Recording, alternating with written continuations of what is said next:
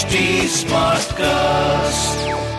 You are listening to a Mint production brought to you by HT Smartcast.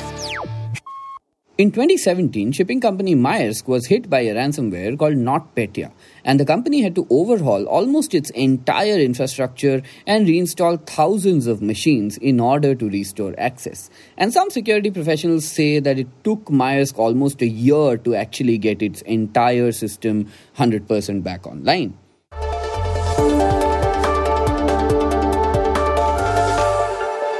The internet gave us short attention spans. We preferred to like and share content instead of reading and sometimes even watching it. At Mint, we decided to come up with the Mint Primer, which breaks down the big news of today into short, quick, consumable questions and answers. On this podcast, you will find information about everything from cybercrime to RBI's new repo rates. I'm Prasid Banerjee, and this is what happened today. Today's primer is written by yours truly. And yeah, it's been quite a while. After a cyber attack wrecked the internal systems of All India Institute of Medical Sciences, or AIIMS as it is better known, the premier medical institution switched many operations from digital to manual over 7 days ago. In this episode, we explain how devastating such a hack can be. And we'll start with what happened at AIIMS in the first place.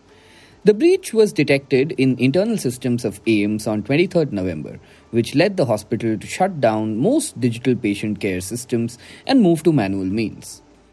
AIIMS confirmed the attack in a statement and has said that data restoration and server cleaning are taking time because of the large volumes and the number of servers that the hospital services require. The premier medical institution also said that it is taking cybersecurity measures, and Mint reported earlier that it has reached out to multiple agencies and IT firms to strengthen its systems for future as well. Now, a lot of reports have said that this is a ransomware attack and AIIMS has been asked for 200 crore rupees as ransom, but both AIIMS and the Delhi police have denied it. Why then is everybody calling it a ransomware attack? Well, a ransomware attack is a malware that encrypts data on a system, blocking users' access to that data. Hackers in turn ask for a ransom in order to return access to the data, which in this case, as I said, is rupees 200 crore. Now, according to security professionals, this is most likely a ransomware attack because other Trojans would not bring things to a standstill the way it has at the moment. They pointed out that things like info stealers would have tried to avoid detection and instead stolen data while they were in the system.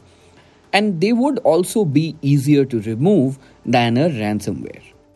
However, I repeat, both AIIMS and the Delhi police have rejected this theory. But why then is it taking AIIMS so long to bring its systems back online? Well, actually 7 days is not a long time in such a hack. Security professionals working at AIIMS will have to check the entire system now, making sure that each system on the network is malware-free. This can indeed take a lot of time, and as I said, 7 days is quite natural. In fact, security professionals who I spoke to said that in large systems where a hack hasn't been contained, restoring access can sometimes take months or even years at times. And will AIIMS be able to recover that data? Well, hospitals almost always have multiple backups for their data for just such a situation.